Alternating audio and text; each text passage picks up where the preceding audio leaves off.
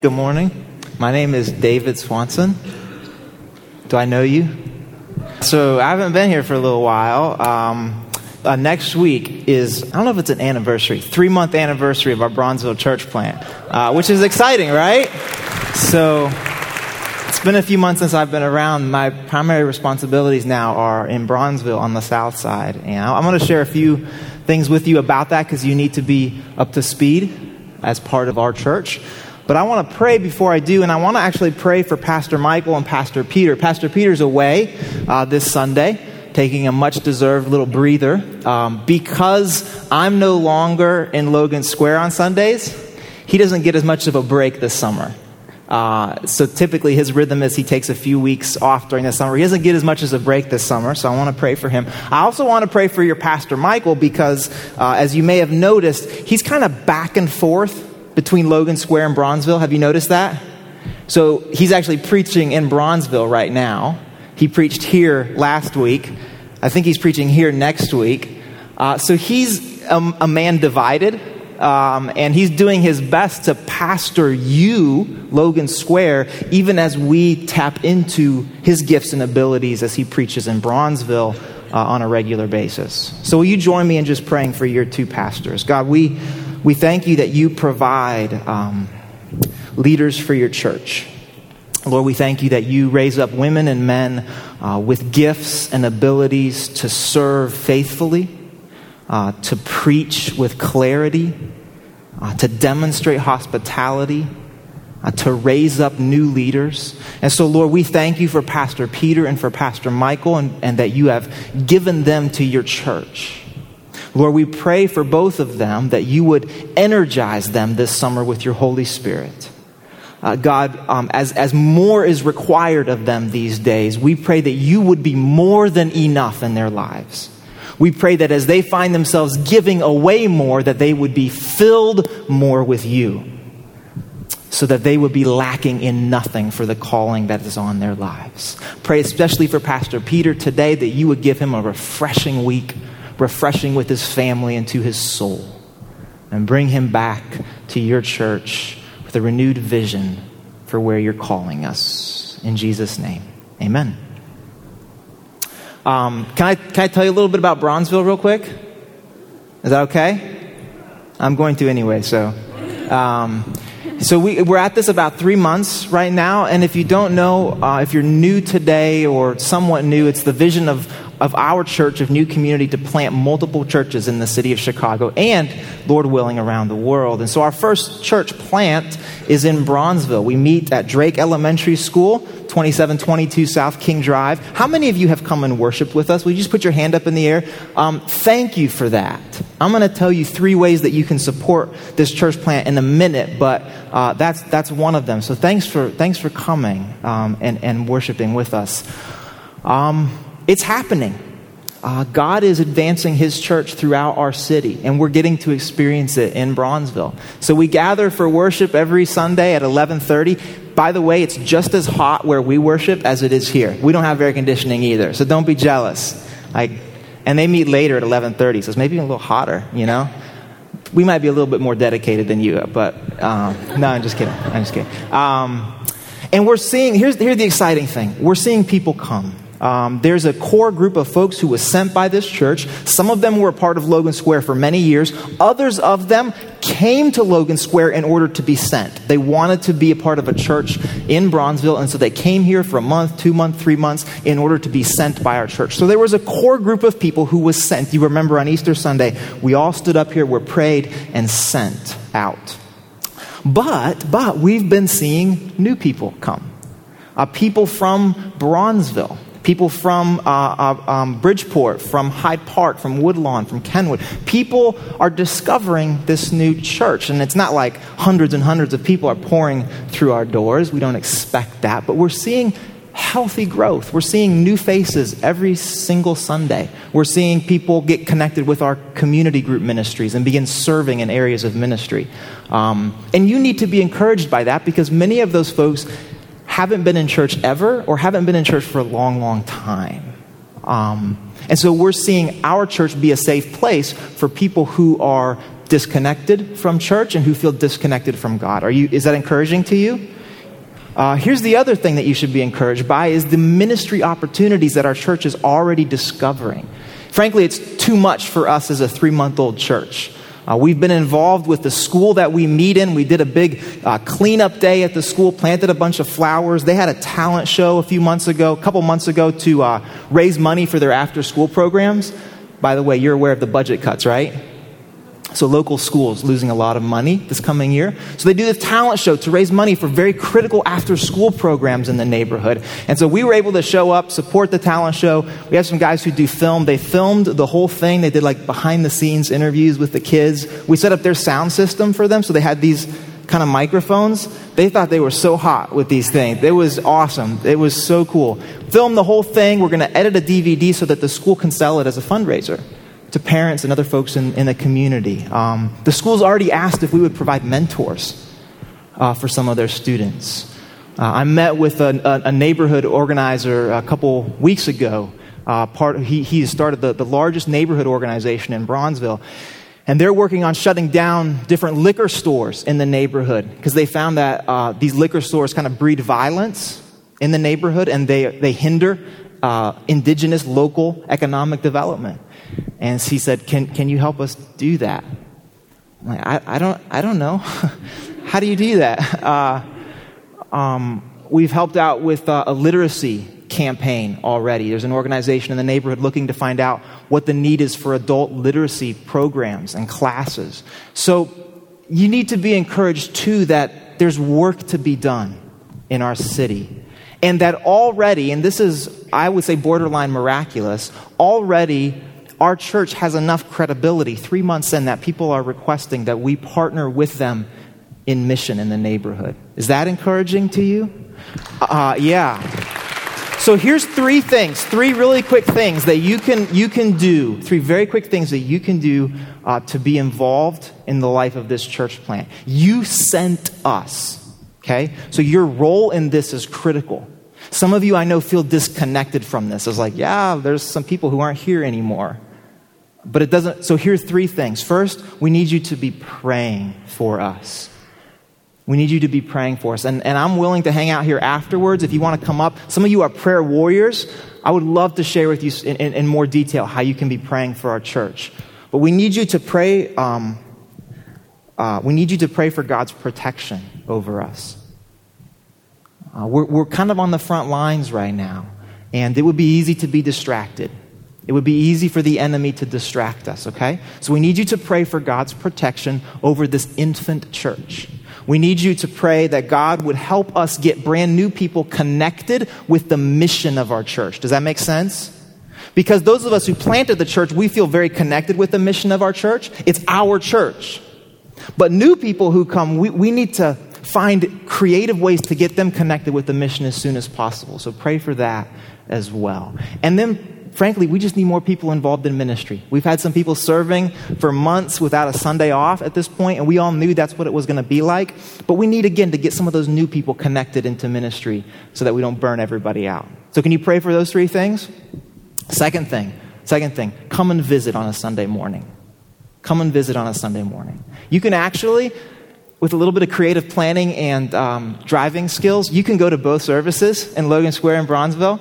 Because we don't start until 11:30. Almost every Sunday, there's been 2, 3, 4, 5 folks from Logan Square who've come down just for the Sunday. And I cannot tell you how encouraging that is to our church.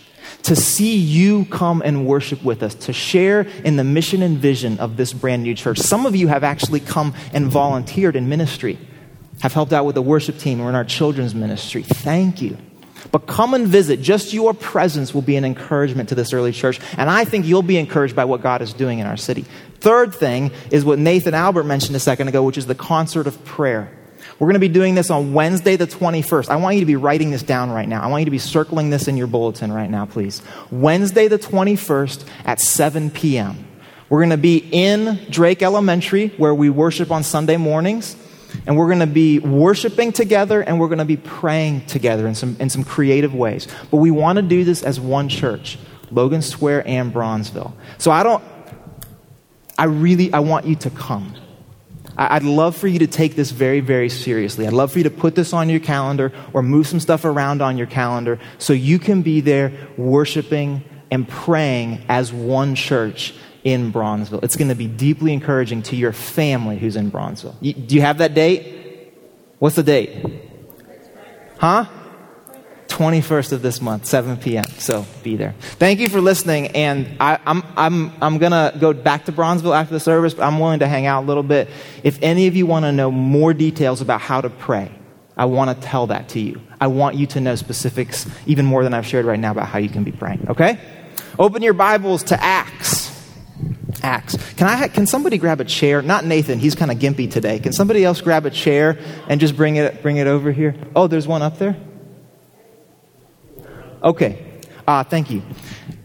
We have an incredibly long passage to look at this morning, which is how your pastor rolls when he's away. Have you noticed this? This is like, I don't know, I haven't been around, but I think this has got to be the longest one yet. This sucker uses half my time just to read the whole thing. But I'm going to read the whole thing. And then pretty short and sweet sermon today, just 2 points because it's warm. Thanks so much, Thaddeus. Because it's, don't fall backwards. Okay, I'll try not to. I'm going to put it up here. Because it's warm, it's 4th of July, so we're going to keep it short and sweet today. But let me start by reading this. Turn to Acts chapter 23. Acts chapter 23, verse 11. We're going to be going all the way through... I'm not even going to tell you because you're going to start zoning out right now. When I stop, that's when we're done, all right? Acts chapter 3, verse 11. Paul has been arrested at this point. He made a statement in the temple in front of the Jewish leaders that God is now pursuing all people, that there is now no distinction between any one ethnic group and another, that the reconciling work of Jesus on the cross is good for all people. And that kind of set off a bit of a riot, as Paul was prone to do. He finds himself in prison. Verse 11, chapter 23, in Jerusalem. The following night, the Lord stood near Paul. By the way, this is the last time in Acts that we hear the Lord speaking directly to Paul. Okay? Last time. Take courage. As you have testified about me in Jerusalem, so you must also testify in Rome. The next morning, the Jews formed a conspiracy and bound themselves with an oath not to eat or drink until they had killed Paul. More than 40 men were involved in this plot.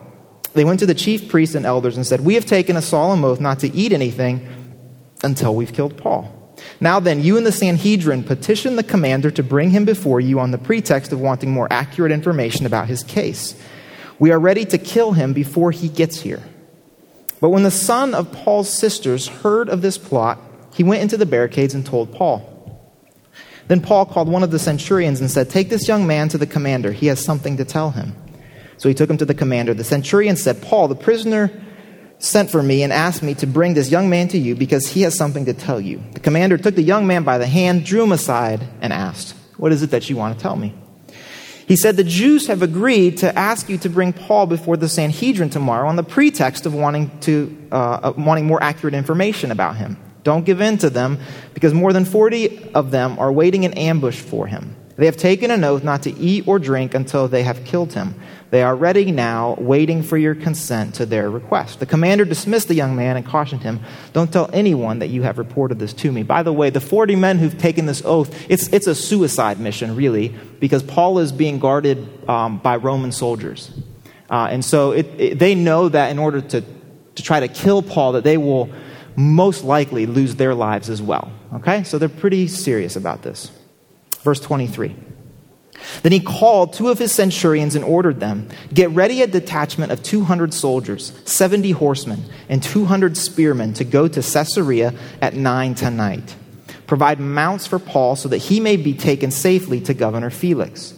He wrote a letter as follows. Claudius Lysias, that's the commander, "To His Excellency Governor Felix, greetings. This man was seized by the Jews, and they were about to kill him, but I came with my troops and rescued him, for I had learned that he is a Roman citizen." By the way, not true, right? Do you remember from last week? That's not how it happened.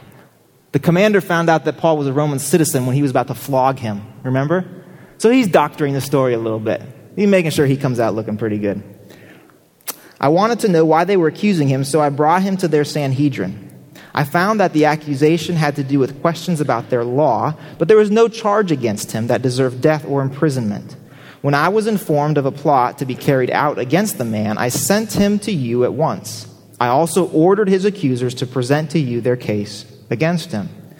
So the soldiers, carrying out their orders, took Paul with them during the night and brought him as far as Antipatris. Okay, so Caesarea is about 65 miles from Jerusalem, so this is about halfway there. When the cavalry arrived in Caesarea, they delivered the letter to the governor and handed Paul over to him. The governor read the letter and asked what province he was from. Learning that he was from Cilicia, he said, "I will hear your case when your accusers get here." Then he ordered that Paul be kept under guard in Herod's palace. We're going to keep going. 5 days later, the high priest, Ananias, went down to Caesarea with some of the elders and a lawyer named Tertullus, and they brought their charges against Paul before the governor. When Paul was called in, Tertullus presented his case before Felix. "We have enjoyed a long period of peace under you, and your foresight has brought about reforms in this nation. Everywhere and in every way, most excellent Felix, we acknowledge this with profound gratitude. But in order not to weary you further, I would request that you be kind enough to hear us briefly. We have found this man to be a troublemaker, stirring up riots among the Jews all over the world. He's a ringleader of the Nazarene sect and even tried to desecrate the temple, so we seized him. By examining him yourself, you will be able to learn the truth about all these charges we are bringing against him." Why are the Christians called the Nazarene sect?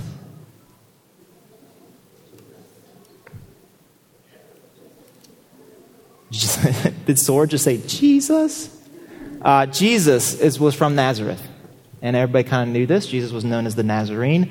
And so, among other titles, the early Christians were known as this Nazarene sect. Okay. Where are we? Verse 9, is that right? Okay. The Jews joined him in the accusation, asserting that these things were true. Verse 10, then the governor motioned for him to speak. Paul replied, "I know that for a number of years you have been a judge over this nation, so I gladly make my defense. You can easily verify that no more than 12 days ago I went up to Jerusalem to worship. My accusers did not find me arguing with anyone at the temple or stirring up a crowd in the synagogues or anywhere else in the city. And they cannot prove to you the charges they are now making against me. However, I admit that I worship the God of our fathers as a follower of the way, which they call a sect. I believe everything that agrees with the law and that is written in the prophets. And I have the same hope in God as these men, that there will be a resurrection of both the righteous and the wicked. So I strive always to keep my conscience clear before God and man. After an absence of several years, I came to Jerusalem to bring my people gifts for the poor and to present offerings. I was ceremonially clean when they found me in the temple court doing this. There was no crowd with me, nor was I involved in any disturbance. But there are some Jews from the province of Asia who ought to be here before you and bring charges if they have anything against me. Or these who are here should state what crime they found in me when I stood before the Sanhedrin, unless it was the one thing I shouted as I stood in their presence. It is concerning the resurrection of the dead that I am on trial before you today. Okay, let's stop there. There's a lot, right? There's a lot. Here's the thing I find really sort of interesting as we get to this part of Acts. It feels like the whole tone of the book has changed. Because up to this time, it's been nonstop action in Acts. It's story after story after story of movement, of activity. The gospel is making its way around the world, and nothing can stop it. Let me just give you a few examples of this. Chapter 13. I want you just to get a sense of the movement, the trajectory of the book of Acts up until this point. Chapter 13. The two of them, Paul and Barnabas, set on their way by the Holy Spirit went down to Seleucia and sailed from there to Cyprus. When they arrived at Salamis, they proclaimed the word of God in the Jewish synagogues. There's movement, there's proclamation, the gospel is being demonstrated and proclaimed, chapter 14. So Paul and Barnabas spent considerable time there in Iconium, speaking boldly for the Lord, who confirmed the message of his grace, enabling them to do miraculous signs and wonders. Speaking boldly, miraculous signs, wonders, exciting things are happening. Chapter 16. On the Sabbath, we went outside the city gate, this is in Philippi, to the river, where we expected to find a place of prayer. We sat down and began to speak to the women who had gathered there. One of those listening was a woman named Lydia, a dealer in purple cloth, who was a worshiper of God. The Lord opened her heart to respond to Paul's message. When she and the members of her household were baptized, she invited us to her home. So more traveling, new cities, new conversions, bridging ethnic and racial divides. Chapter 17. Paul then stood up at the meeting of the Areopagus and said, "Men of Athens, I see that in every way you are very religious. For as I walked around and looked carefully at your objects of worship, I even found an altar with this inscription, 'To an unknown God.' Now what you are worshiping is something unknown. I'm going to proclaim to you." Paul is at the center of philosophy, of culture. He's debating with some of the most learned men in the known world at this time. Chapter 19. Paul entered the synagogue in Ephesus and spoke boldly there for 3 months, arguing persuasively about the kingdom of God. But some of them became obstinate. They refused to believe and publicly maligned the way. So Paul left them. He took the disciples with him and had discussions daily in the lecture hall. This went on for 2 years, so that all of the Greeks and all of the Jews who lived in the province of Asia heard the word of the Lord. There's opposition, but there's conversion, there's proclamation. Luke says Paul stayed in Ephesus long enough that everybody heard of the resurrected Jesus. Story after story of how Paul is using God and his companions to advance God's mission of the resurrected Jesus in the world. And then all of a sudden, the brakes are slammed on. And last week, Pastor Michael looked at chapter 21, verses 30 and 33. Listen to the change of pace. Listen to the change of pace. The whole city was aroused, and the men came running from all directions. Seizing Paul, they dragged him from the temple, and immediately the gates were shut. Boom. The gates are shut behind Paul. While they were trying to kill him, news reached the commander of the Roman troops that the whole city of Jerusalem was in an uproar. He at once took some officers and soldiers and ran down to the crowd. When the rioters saw the commander and his soldiers, they stopped beating Paul. The commander came up and arrested him and ordered him to be bound with 2 chains. The gate slams shut behind Paul, and he's bound with 2 chains. Up until this point, it's been gospel momentum. The church is growing. The church is exploding. The word of God is preached. The resurrected Christ is proclaimed and demonstrated. People who were opposed to one another are now worshiping together. And now, the door shuts behind Paul. He's chained. And by the way, he will not be a free man for the rest of the book of Acts. Paul will be in prison for the rest of this story. This is how his story ends, in fact. And so I wonder, as Luke is putting together his story, his letter of the early church, right? He has to choose, which details do I include and what do I leave out? I only have room for so much, right? I wonder, was it a temptation for him to stop the story right before Paul got arrested? Because that would make a good story.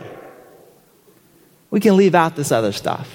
Right? Paul traveled around the world multiple times. The church was exploding. God had done amazing things. The end. But he doesn't. And he doesn't just keep going. He dwells on this. I want him to spend more time on the miraculous signs and wonders. Tell me about that. That sounds exciting. No. Miraculous signs and wonders. What I'm going to spend time on, Paul's in prison. What I'm going to give you all kinds of details about, lawyers. Nothing against lawyers, It's just, your work doesn't tend to be super interesting a lot of the times, I don't think. But to Luke, it was. It was important. Take encouragement from that, lawyers. Luke camps out here. He's in no rush. He's going to give us a lot of details, more details than we initially are probably interested in. Why? Why does he do this? Why does he choose to write his letter this way? After so much momentum, so much activity, so much triumph of the church, why now does he stop and focus on what to me feels like defeat? Why? I promise I'm going to keep this sermon simple today. I only have 2 points, okay? So here's the first one. Can we put the first point up there, Valerie? The mission of God moves forward through any means God chooses. If I'm going to answer the why does Luke include all of this detail, this is my best attempt at an answer. I think Luke wants you and I think Luke wants the church that he's writing to understand that the mission of God will advance through any means that God chooses. Up until this point, we have followed the disciples, the apostles, people like Peter, Barnabas. We've seen early converts like Lydia. We've followed Paul for a long time, and amazing things have happened. And Paul is always very careful to give credit to God alone, right? But you and I know that something shifts dramatically when Paul is now in chains. Because now there is absolutely no way for Paul to take any credit for what God has been doing. The man's freedom has been taken from him. The door has slammed shut behind him. 2 chains around his wrists. He has no option to take any credit for anything that God will choose to do from here on out. You see this? Do you know that it is in weakness, that it is in powerlessness that God's majesty and glory is most often displayed? Do you know that? God choosing to use this stammering shepherd who wants nothing to do with God's plan to rescue his entire people out of slavery. Moses could take no credit. God choosing this young teenage virgin to give birth to the Son of God. All Mary can say is, your will. Your will. And a homeless rabbi, that same Son of God, hanging on a cross, emptied, the Bible tells us, of his power and his authority, so that God's majesty could be put on display. Paul is in chains. The door has slammed shut behind Paul. Maybe it appears like defeat. But the consistent theme throughout the scripture, and I would claim the consistent theme in your life, is that God is most glorified in our weakness. In times when we feel like we have no more power or say or authority or control.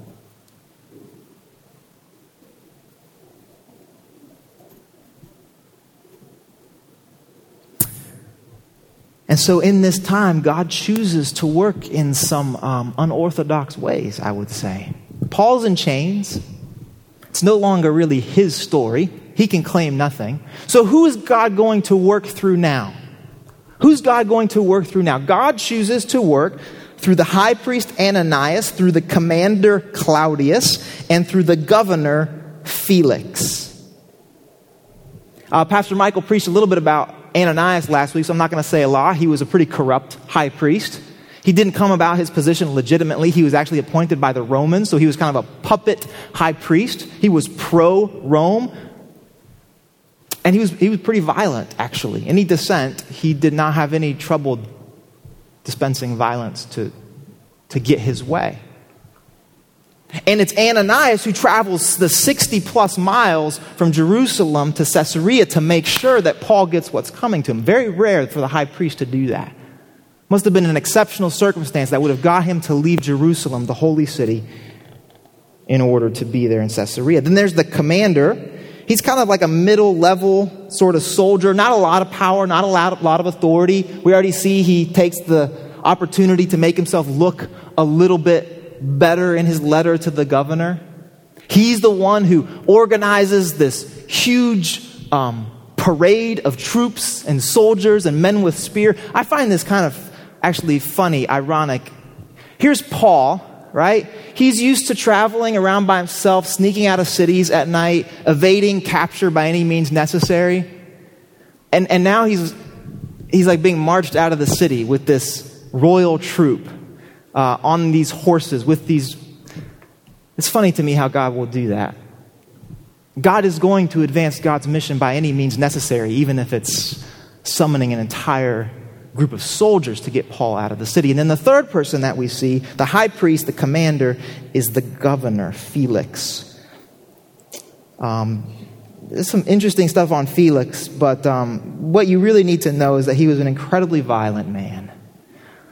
Like many Roman governors, he ruled, he kept the Pax Romana, the Roman peace, with violence. So any rumor, any hint of an uprising in any place under his jurisdiction would have been put down with violence right away. No questions asked, no conversations. He's not interested in justice. He's interested in stability, right? He doesn't really care for about Paul at all. He kind of tries to get out of it. He asks Paul, "Where are you from?"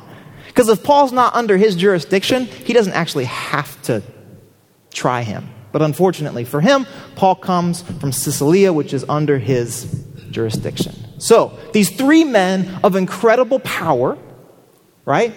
In complete control over Paul's life.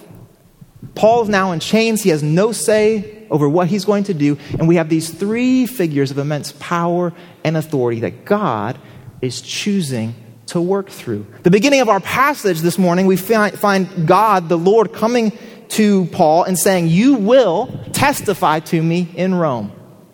You testified to me in Jerusalem, Paul. You're going to testify to me in Rome." So how is God going to get Paul to Rome at this point? Well, how about this commander? How about this corrupt high priest who really is totally uninterested in the ways of God? Well, I'm going to use him. And the governor. Yeah, let's use him too. Paul, you're going to Rome. By any means necessary, God will advance God's mission. So today is the 4th of July, Independence Day, right? Anybody got plans besides coming to church? By the way to go. You're in church on the 4th of July. That's awesome. You all know people who are not in church on the 4th of July. 4th of July is an interesting reminder to me about how Christians often interact with our country, with our government, with the notion of just what America is. And we have two extremes, two kind of polar extremes, and all of you know people, or maybe yourself are on one of these two extremes.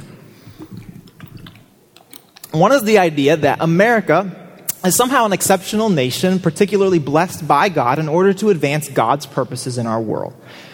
And you kind of fall in that direction, or you know folks that fall in that direction. And I would say that most of the really strong kind of patriots, Christian patriots in our country would lean in that direction. And there are others who see America as not necessarily God's tool to accomplish God's purposes in the world, but actually opposed to God's purposes in the world. They see America not as God's chosen vehicle to accomplish God's purposes in the world, but actually a stumbling block or something that's in the way of God's purposes in the world. And so these folks would fall less on the patriotic side of things and maybe more on the dissenting side of things. Are you tracking with me? I'm not going to ask you to label where you are because we don't have time for what would ensue. But you understand that that's sort of how it works a lot of times. And probably most of us, we're somewhere in between, right? We're not on one of these extremes. But it's interesting to me that both of these extremes put a lot of emphasis on the government, on the state. So the government or the nation becomes either that which needs to be redeemed in order to accomplish God's purposes, or that which needs to be strongly opposed so that God can accomplish God's purposes. Wherever you fall, the state, the nation, is incredibly important for God's ability to accomplish God's purposes in the world. Are you tracking with me?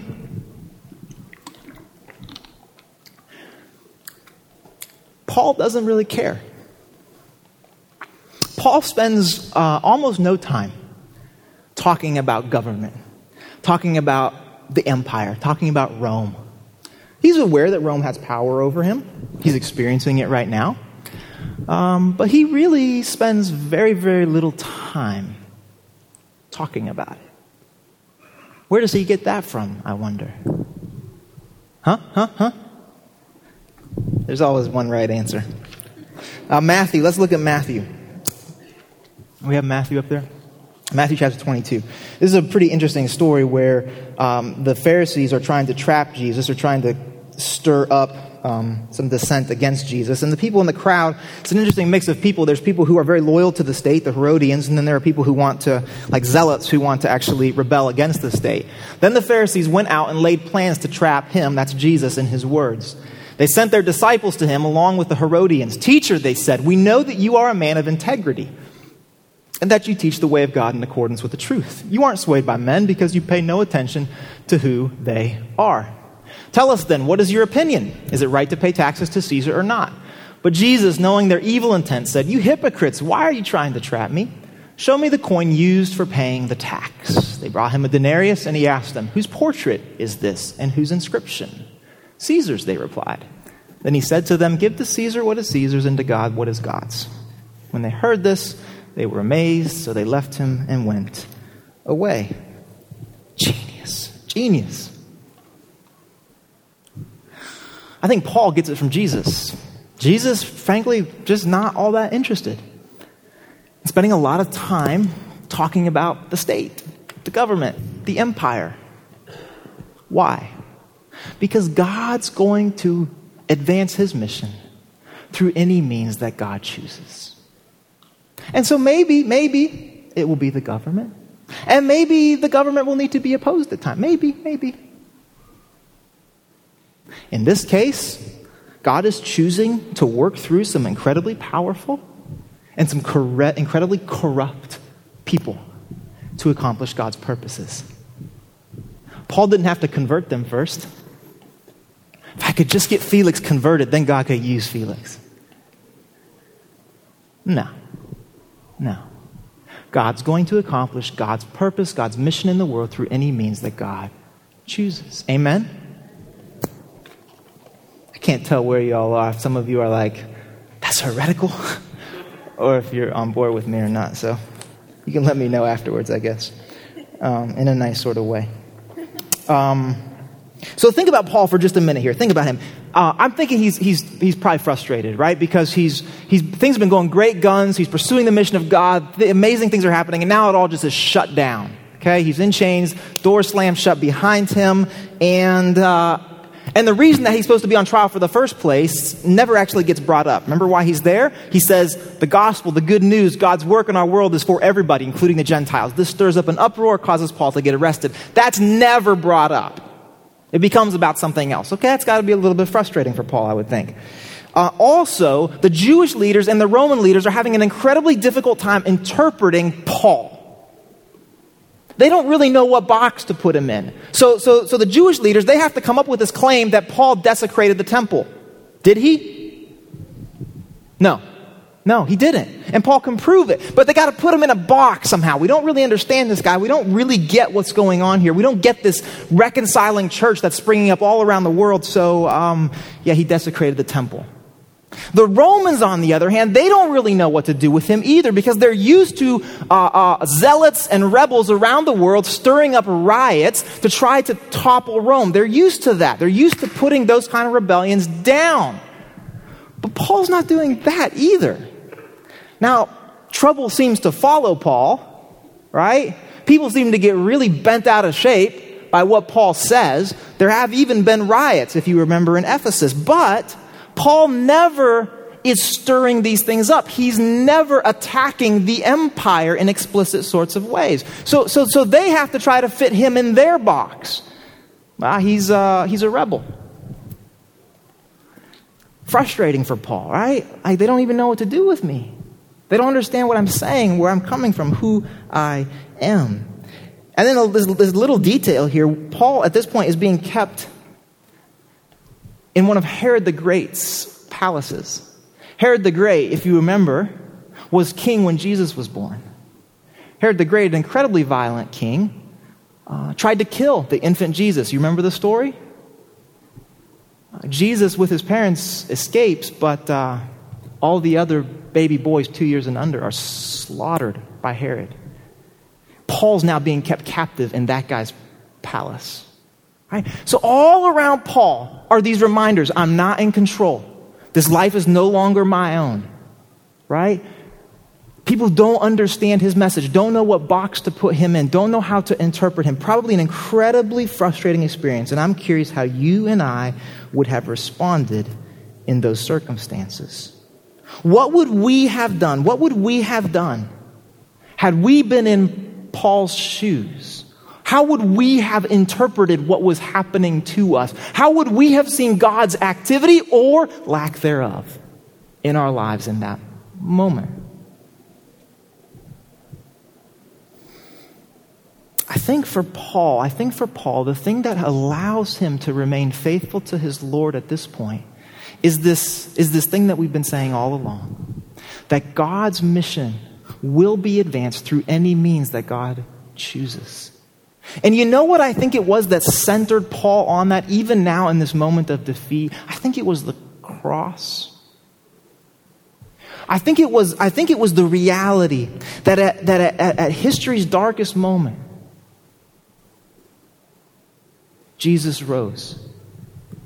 I think it was the reality that God chose to advance God's mission, not just advance God's mission, but to accomplish victory over sin, death, and evil, to rescue all people. I think it was the reality that God chose to do that on the cross. At the moment where it appeared that God had been defeated, Paul knows, no. That was victory. That was salvation. That was redemption. So I think for Paul, it's not just this interesting theological concept. Yeah, God can do whatever God wants to do. We can all say that. That sounds nice, right? But for Paul, it was the living, breathing reality of the resurrected Jesus. No, God's mission was advanced at the darkest point of human history. And so Paul, in chains, door slammed behind him, can say, I think with conviction, no, even now, God's mission will be advanced in my life. Why? Because the cross is empty. Are you with me? This is how Paul puts it. Do we have Philippians, Valerie? Do we have the Philippians chapter 3, verse 10 and 11 passage? I want to know Christ and the power of his resurrection and the fellowship of sharing in his sufferings, becoming like him in his death, and so somehow to attain the resurrection from the dead. This is at the center of Paul's life, and this brings us to point number 2, which is the last point. We remain focused on God's mission, whatever the circumstances, when we trust God more than our circumstances. It's one thing for all of us in this room today to say, God's going to do what God wants to do. God's going to accomplish his purpose. God's going to advance his mission through any means necessary. That sounds pretty good. And on the 4th of July, that sounds like a great thing for us to kind of stand up together and say, God is in control. We swear our allegiance to Jesus. So yeah, that sounds good. But our theology can never be divorced from our actual experience. And so what is our experience of that? What is your experience of God's mission being advanced no matter what's going on in your life? Do you believe it? Is it true for you? Is that your experience? Or do your circumstances determine your understanding of what God is doing in and through your life? Paul says, I want to know Jesus more than anything. Becoming like him. This is at the center of Paul's life. This, listen closely, does not change whether Paul is in prison or not.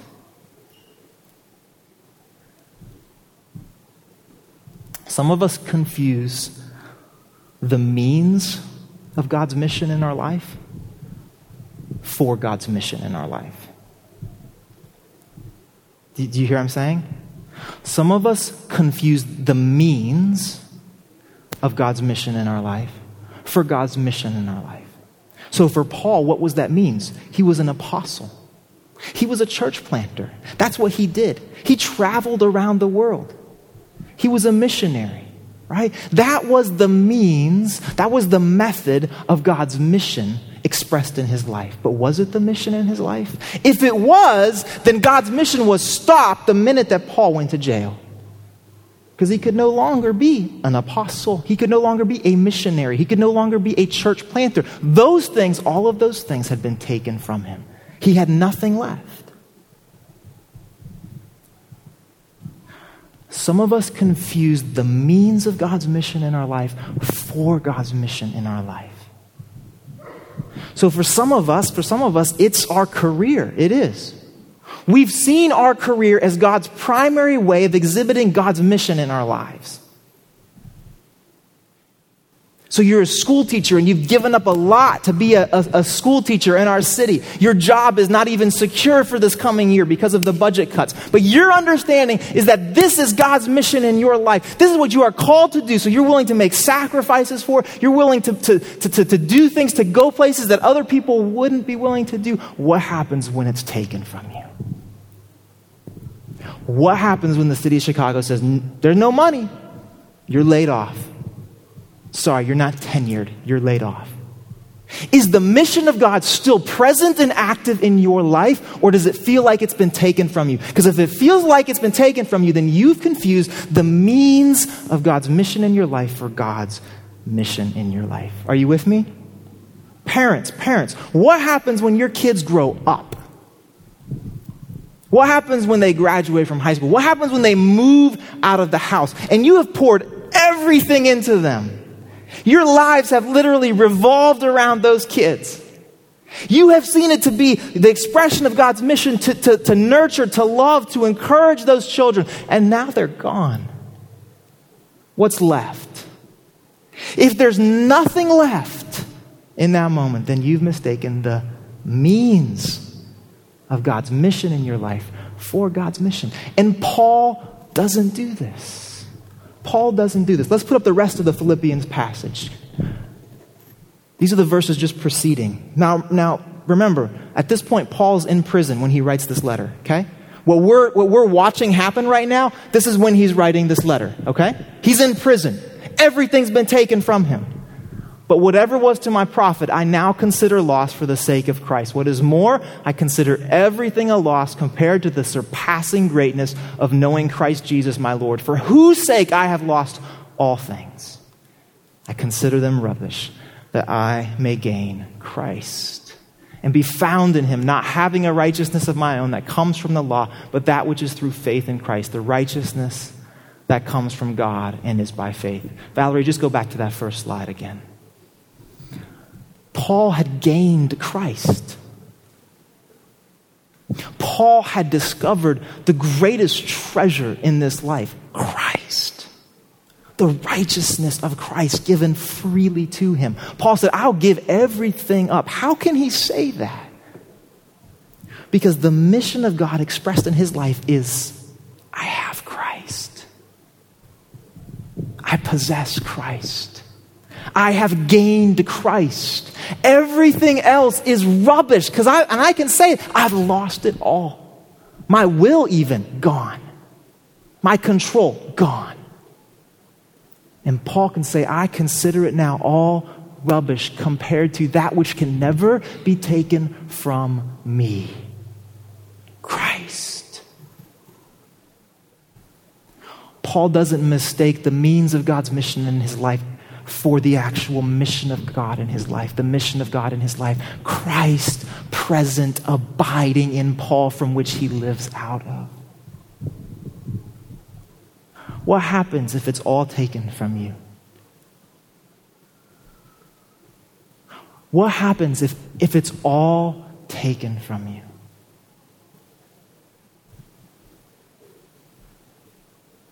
What's left?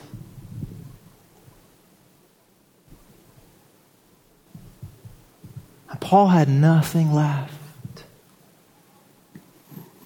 But his life still had purpose. His life still had meaning. His life still had definition because he had Christ. And not Jesus as a one-time conversion decision. Jesus as that which Paul said, I've given my life to this. I will sacrifice everything so that I may retain Christ. We remain focused on God's mission, whatever the circumstances, only when we trust God more than our circumstances. So we've seen that God chooses to use rejection and opposition to accomplish God's purposes. And that should be good news to us, I hope, because some of you are being opposed right now. Some of you feel like you're being rejected right now. And the good news for you, the word of grace for you maybe this morning is God's there. God's there. God's present. The mission of God will not be hindered by any opposition that you're experiencing. Could it be that same opposition is actually somehow going to advance God's mission in our world? Could it be? How many of you had the experience where a year, 2 years, 3 years, 5 years later, you've looked back on a circumstance that felt absolutely devastating to you? And you look back on it and you go, oh, that's what God was doing. Have you had that experience? Have you had that moment? Yeah, Darius and me, we're there. Where you look back at that moment of just utter loss, where it appears that you have no longer anything of your own. All power has been taken. You've lost the person closest to you. You've been laid off from the job that meant so much to you. Your academic achievement that you've based your entire identity around has been taken from whatever. And it's not till a year, 2 years, 3 years, 5 years later where you look back and you say, oh, the mission of God was advancing, not in spite of that, but through that. God was choosing to advance his mission even as I was experiencing that. And can I tell you that that's a sign of maturity? If you're able to do that, if you're able to look back on your life and see God's work in hindsight, that's a good thing. That's the presence of the Holy Spirit in your life, allowing you to look back and say, God was there. God, that's mature. Can I tell you something else? Can I challenge you a little bit? What would be even more maturity in Christ is in the moment of the rejection, in the moment of the opposition. When all circumstances would seem to say otherwise, in that moment, still being able to say, I trust him. He is enough. Some of us, that's asking way too much. And that's okay. That's okay. Some of us, it's enough to say, look, I got so much in my background. I got so much hard stuff in my background to look at. It's going to take me another 5-10 years to be able to get to that point of being able to say, God, right now, I trust you. You're enough. But can I tell you that growing up in Jesus, can I tell you that being resurrected into new life in Jesus means that we don't stay the way we are right now. Amen? That we are daily being transformed into the image of our Savior. So that like Paul, we can say, he is enough. Take it all. It's rubbish. It's rubbish compared to Christ. Worship team, go ahead and come back on up. These things for me, they're always tricky to say because I realize that when a pastor preaches a sermon like this, it can sound really flippant. It can sound kind of like Christian spiritually language, right? Like disconnected from our actual lived experience, the way you and I know life. And I don't want to do that today. And so honestly, if today for you it's just God is present now, that's enough. Okay? If for you that's the word of hope and gospel and grace in your life, the word that because the cross is empty, that there is no means that God cannot use to accomplish his purposes in the world, if that's let that be enough for you today. Can that just be grace in your life today? Can you be hopeful in that? Can you be encouraged in that? That because the cross is empty, because at the darkest moment of human history, God accomplished ultimate victory. That there is nothing that God cannot use to advance God's mission and purpose in your life. Can that be grace to you today? Can that be good news to you?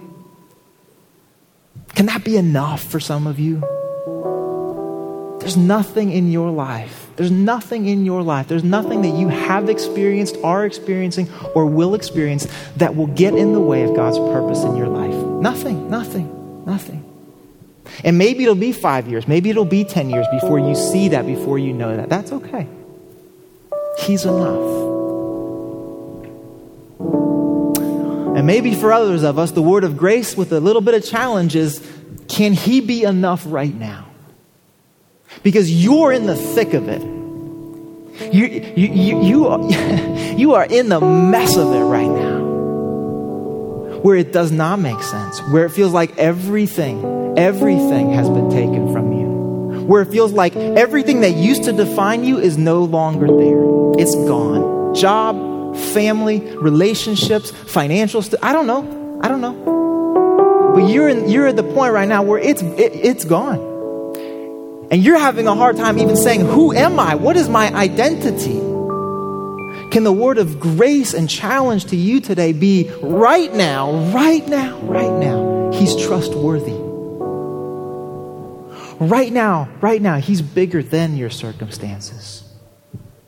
Right now, in some maybe mysterious way, the cause of Jesus is being advanced through your situation. Maybe even through pain and brokenness and confusion. Have you found anyone else? Have you found anywhere else that was worth your trust in light of Jesus? Is there anything that is more trustworthy? Have you found anything that is more trustworthy than Jesus?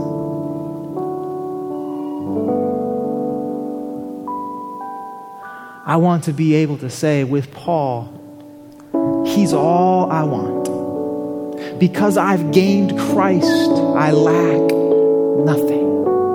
Because I possess Christ, because Christ is in me, I have a hope that is not contingent on my circumstances. It could all be taken and I would still possess Christ because he has chosen me and you. Let's pray. Let's pray.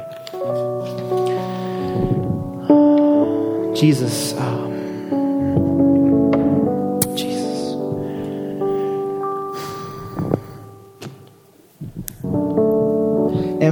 Empty words aside from the presence and the power of your Holy Spirit in our lives. Take us off of any emotional roller coaster. Take us off of any emotional high or low, Lord Jesus, and speak truth to our hearts. God, we take great courage and encouragement in knowing that nothing can stop your mission. That you're going to choose to advance your mission in ways that confound us, befuddle us, confuse us, cause us to wonder, really? Ananias? Really? Felix? That's how you're going to do it? But you're going to do it. The empty cross is our witness to the fact that nothing, Lord, nothing will ever stop your mission. Nothing will keep you from redeeming, restoring, and recreating your people and your world. That chapter is done. And so we take courage, we take encouragement in this truth. But God, some of us, we still have a lot of growing up to do in you. We still have a long way to go till we can say with Paul, right now, everything has been taken, and yet I consider all of what I have lost to be but rubbish. In chains, in prison, no control, no will, but I possess Christ.